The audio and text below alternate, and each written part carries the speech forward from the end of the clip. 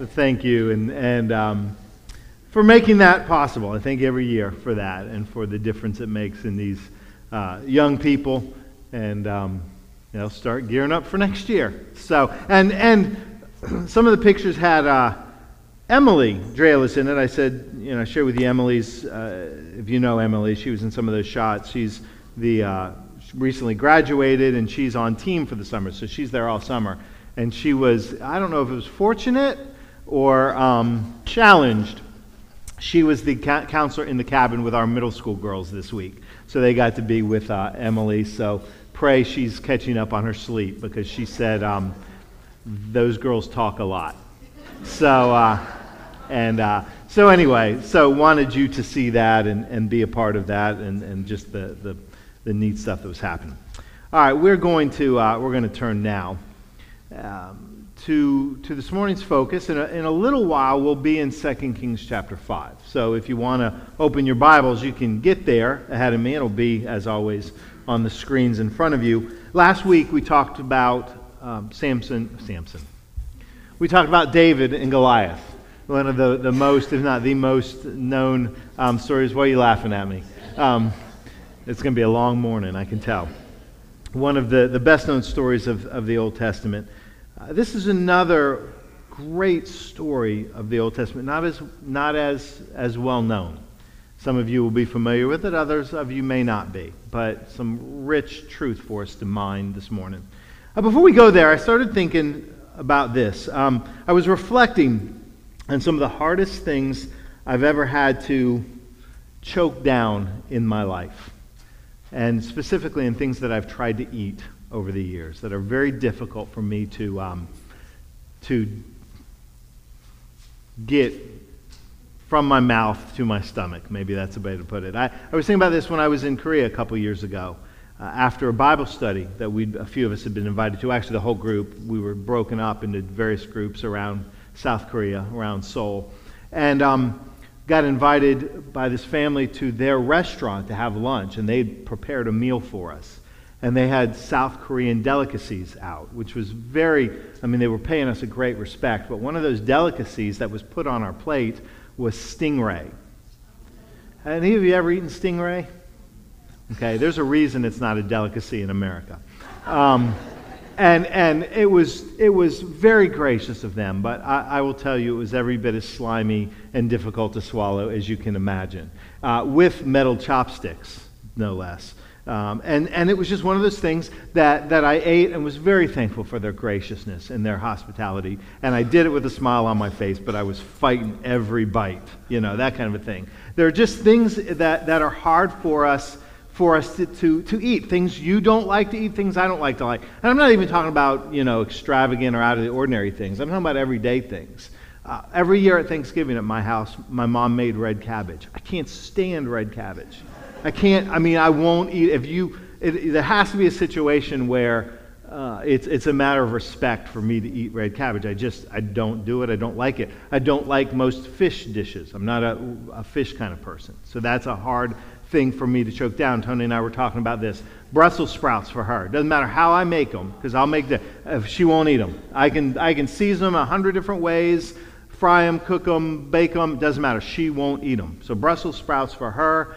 Liver is one that came up. Cassie and I were talking. She said scallops. She had scallops not too long ago. She didn't like them at all.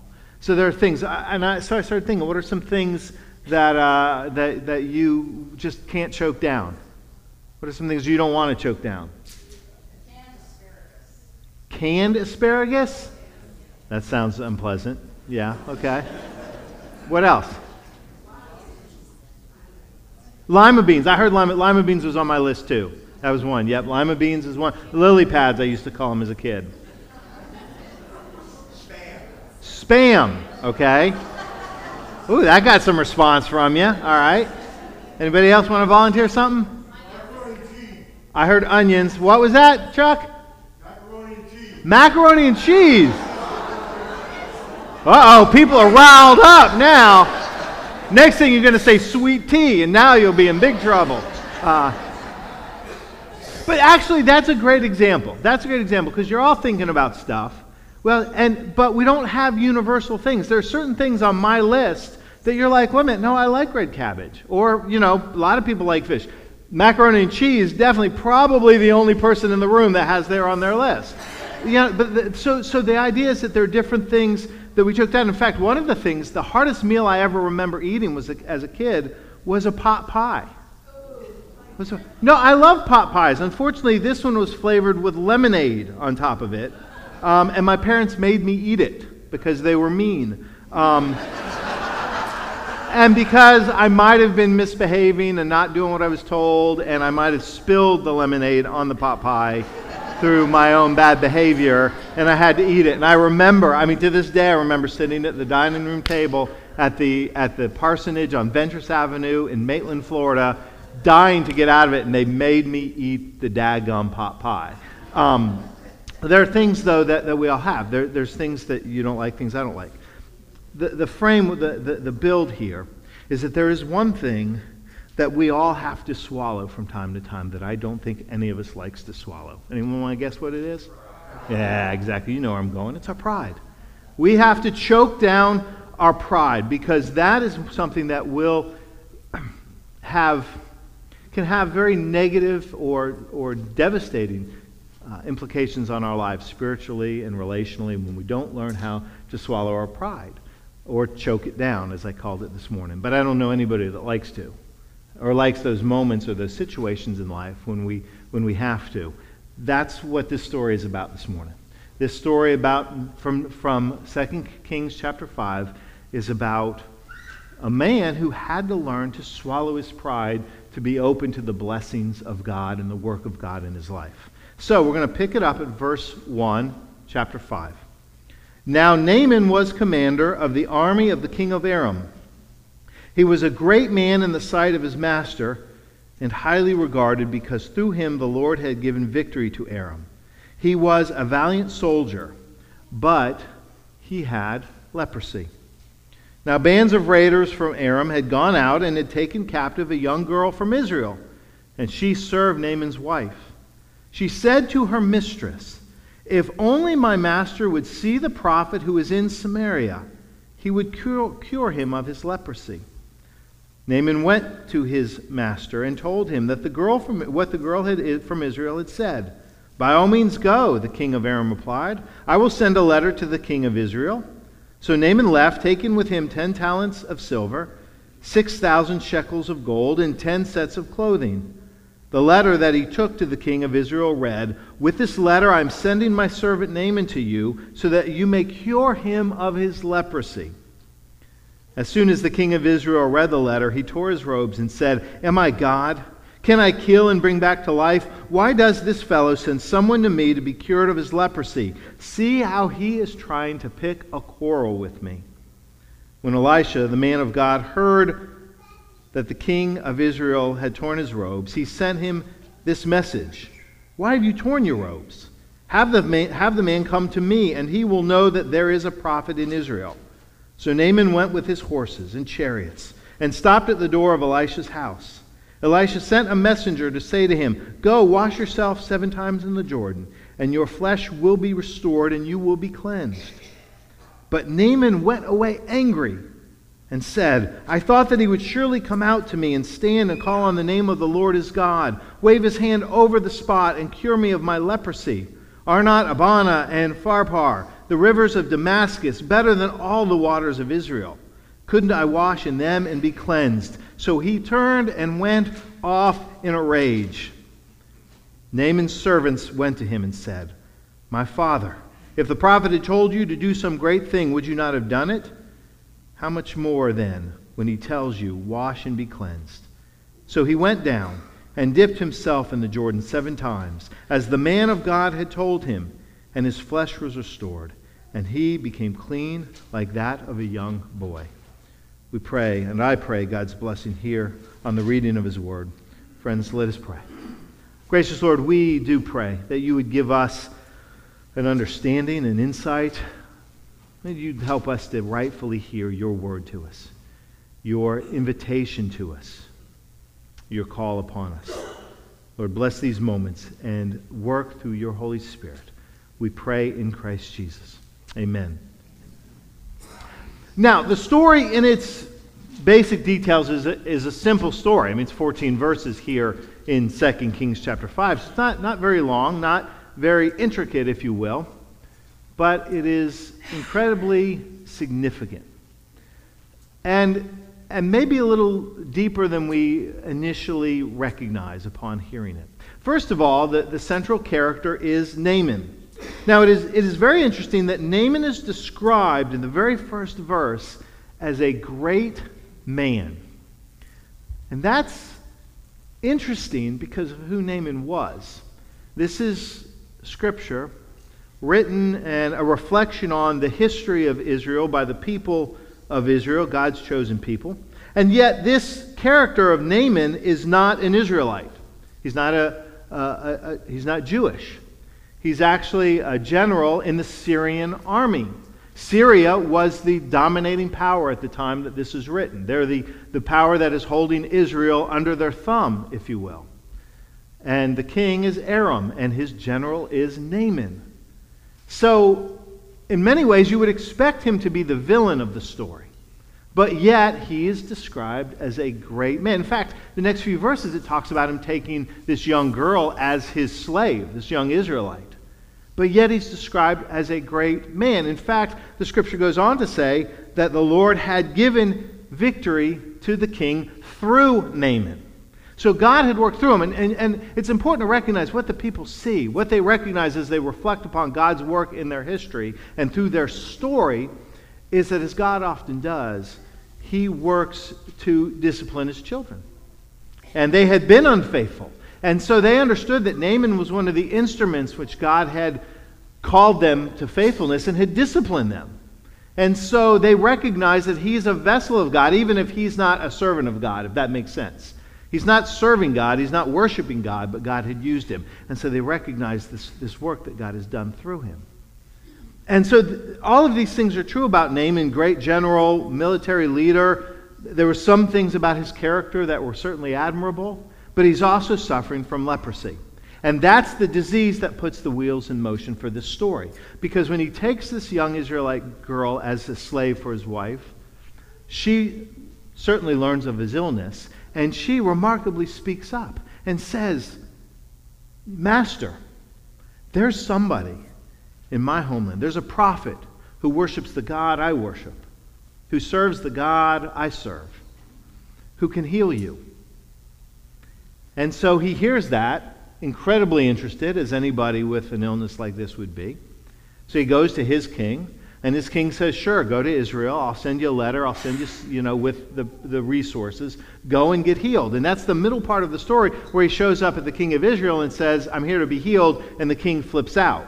Because the king thinks he's being set up. He thinks he's being set up because he doesn't have the power to do that.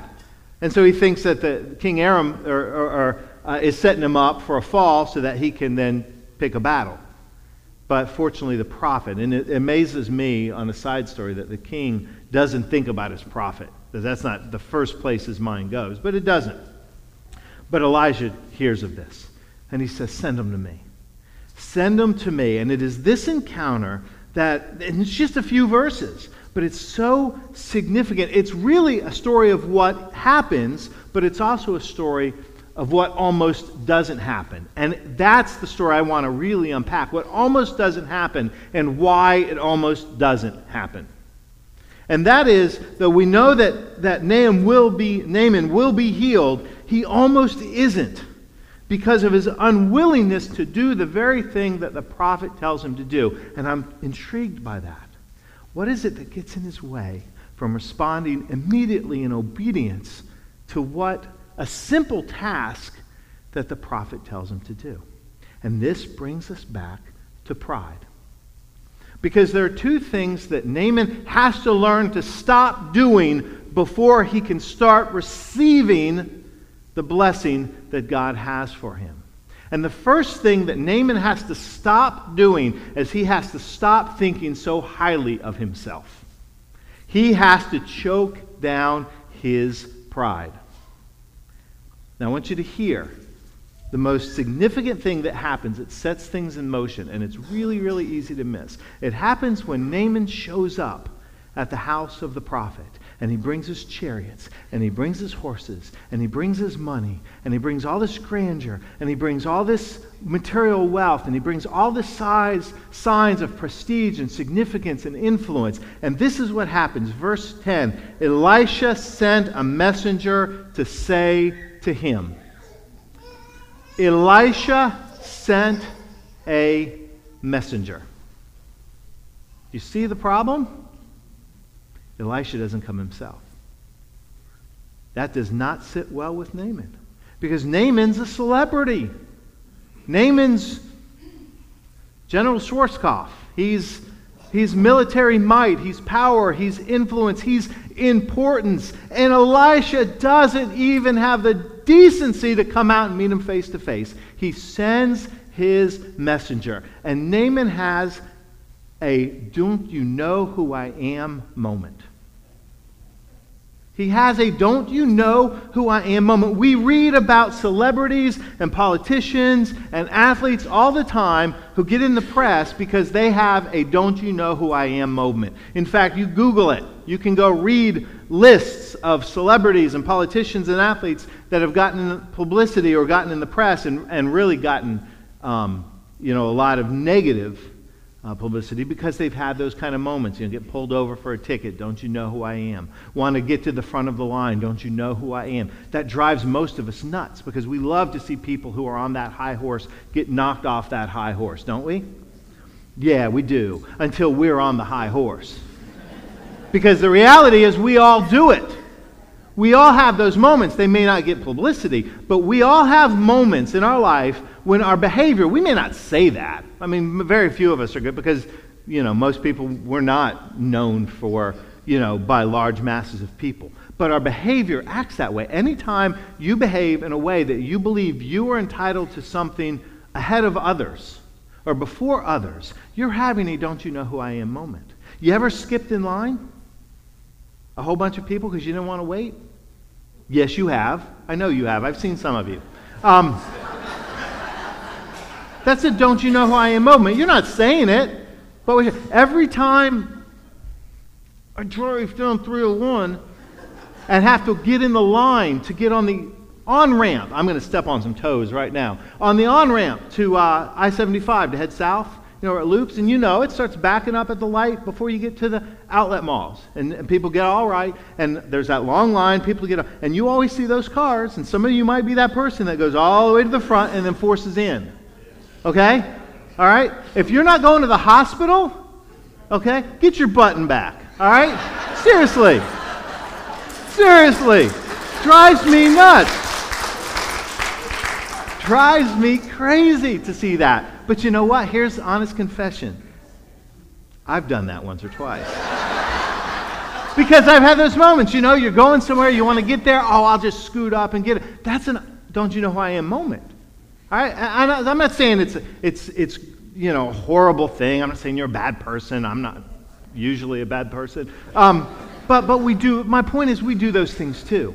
They're more subtle. They're not as recognizable, but they're behaviors that we sometimes exhibit in our lives that we fall trapped to that say, somehow I'm a little more entitled. That's what Naaman was doing. I went out when we were on our cruise. I'm still an early riser even on vacation. That's just kind of the rhythm of my life now. So I'll get up, 7 o'clock, and I'll go out on deck, and it's quiet, and you can, hear the ocean, and it's nice. But you can also get some chairs early because the decks fill up on these ships if you've been on them. And but there's a rule, 45 minutes. You get 45 minutes. If you leave your stuff and you're not back in 45 minutes, they're supposed to move your stuff. The problem is they don't do it. And I watch people. I got out there at 7. I watch people stumble out of bed, go up to chairs, put stuff on chairs, and they won't come back till 11 a.m. 4 hours. I wanted to move their stuff so bad. But it was vacation, and I didn't want a confrontation. That's not what I'm on vacation. But again, those are I'm entitled kind of moments. All right. So here's my point. We all do it from time to time. I'm not saying it's okay. I'm not saying we should, but we all do it. Naaman did it. He had to learn that he wasn't nearly as important as he thought he was. In fact, you can see it in his words. Or you can hear it in his words, I should say. Verse 11. Naaman went away angry. That's the response. The prophet says, sends a message. Just go bathe in the Jordan. You'll be healed. You'll be cleaned of, your illness will be taken away. Your skin will be restored. And he goes away angry. And this is why he says, I thought that he, the prophet, would surely come out to me and stand and call on the name of the Lord his God, wave his hand over the spot, and cure me of my leprosy. In other words, I thought I'd get the show. Naaman had to first learn to take himself off the high horse. Then he had to learn the second thing. He didn't get to dictate to God how God was going to act. He didn't have all the answers. See, he thought he did. He thought, okay, if it's going to go this way, this is how it should go. First, that's why he wanted the prophet. Come wave and do the big thing for me. But then, even then, he says, but you know what? If you're going to make me bathe in the river, that's fine. That's fine. Let me bathe in the river. But send me to Damascus where it's beautiful. Send me to the clear rivers of Damascus. Don't make me bathe in the muddy water of the Jordan. Don't make me go to some beach up north. Send me to the Caribbean where it's crystal clear and warm. Right? That's what he wants. He has to let go of his pride, and he has to let go of this notion that he has the answers. He's asking the question with the answer in mind. Can you heal me? Yeah, you can heal me, and let me tell you how I think you should do it. All right? And it's about swallowing his pride, choking it down, recognizing it's not that he's not important, it's not that he's not a great military leader, it's not that he's not a man of character, but he isn't as important as he thinks he is. Swallow your pride. Let go of the notion you have the answers. And this is what he has to do then. When he learns to swallow his pride, let go of this. In fact, I thought about it like this. We learn table manners as kids, right? One of the things we learn for table manners is you don't talk with your mouth full. In learning to chew on his pride, it allowed him to start to listen with his ears. He needed to stop talking and start listening. In fact, you said that in your prayer this morning. That was really cool when you said, help us to listen. Help us to listen. That's what Naaman had to do. He had to listen. And the story's bookended by examples of him listening. And listening to people that were in social stature less than him. Servants. That begins with his willingness to listen to a servant girl who says, Naaman, go to Israel. There's a prophet who can heal you. And he responds. But it bookends at the end. After he has his temper tantrum, after he stomps off and goes away mad, his servants come to him and say, basically, are you out of your ever-loving mind? That's what they say to him. Are you crazy? If he had told you to do something spectacular, you'd have done it. He tells you basically to go get wet. And you're not willing to do it? They're calling him out. Now, they're doing it carefully, because they're servants and he's a military leader, but that's what they're doing. And here's what's important for Naaman. Yes, he has a temper tantrum. Yes, he has to check his pride. Yes, he has some less than glorious moments here, but he does it. He listens, and he bathes in the Jordan, and he is healed. And there's more to the story afterward about a conversion and some change of heart in his own life. But he's healed when he learned. He became whole physically. He experienced this movement of God spiritually when he shut his mouth and opened his ears and started to listen, swallowed his pride, and humbled himself to obedience. And I started to think about that in my life. The times in my life when God desperately wants me to stop talking and start listening. Too often, I'm quick with the answers. Too often, I'm quick with the confidence that I know how God's going to move and how God should move and what God wants me to do and who God wants me to be. And in doing so, I do a lot of talking and not nearly enough listening. And I wonder how many times I miss the movement of God because I'm too busy telling God how it's supposed to go. I wonder how often we've had some conversations this week that got me thinking about this. We were talking about some of the things in our country that divide us. And as we come to this 4th of July weekend, I hope that we, and with all the festivities, could absolutely celebrate the blessings that we enjoy and the freedoms that we have and the price that's been paid, all the things that we should be grateful for. I also challenge you to be in prayer for our country. I said this morning, I said, pray for your leaders. And I don't mean the ones you like. I don't mean the ones you voted for. I mean pray for all of them, for the decisions and the influence they have in the direction of our country. Pray for that. But here's what I pray for. I pray that we'd find some common ground. I don't mean common ground that we're all going to agree. That's never going to happen, nor should it. But we were talking this week about how do we begin to restore civility to the dialogue. And I started to think about that. I think part of the way we do that is we stop talking and we actually listen to each other. I turn through the news, the cable shows, and I see a lot of people arguing. I don't see a lot of people listening. I'm not telling you that you have to listen to change your opinions, though that may happen, or change what you believe passionately about, though that may happen, but learn how to listen. Because we just may hear God in the voice of another person in places that we least expected. I guarantee you Naaman didn't think that a servant girl and other servants were going to be the voices of God in his life, but they were. I wonder how many voices God's placed in our life that we've tuned out because we think we know the answers. We think we've got it all figured out, or we're just, quite honestly, unwilling to swallow our pride because it gets stuck right here. Naaman, fortunately, was willing to do that. He finally stopped talking and listened. He bathed in the Jordan, and he was made whole. Wonder who God has put in your life that he's desperate for you to listen to, because he has a word for you. Swallow your pride. Stop thinking we have all the answers. Listen, listen, listen, and respond in obedience. Amen? Gracious Lord, we admit it's hard. It's a hard thing to do because we're passionate. We believe strongly what we believe, our faith, our views, our convictions. And there's nothing wrong with that strength of belief. Lord, help us to learn when there are those times we need to listen and allow your Spirit to move in new ways and challenge us and direct us, change us, restore us. That's what you did for Naaman. May it be true for each of us as well. We pray in Christ Jesus. Amen.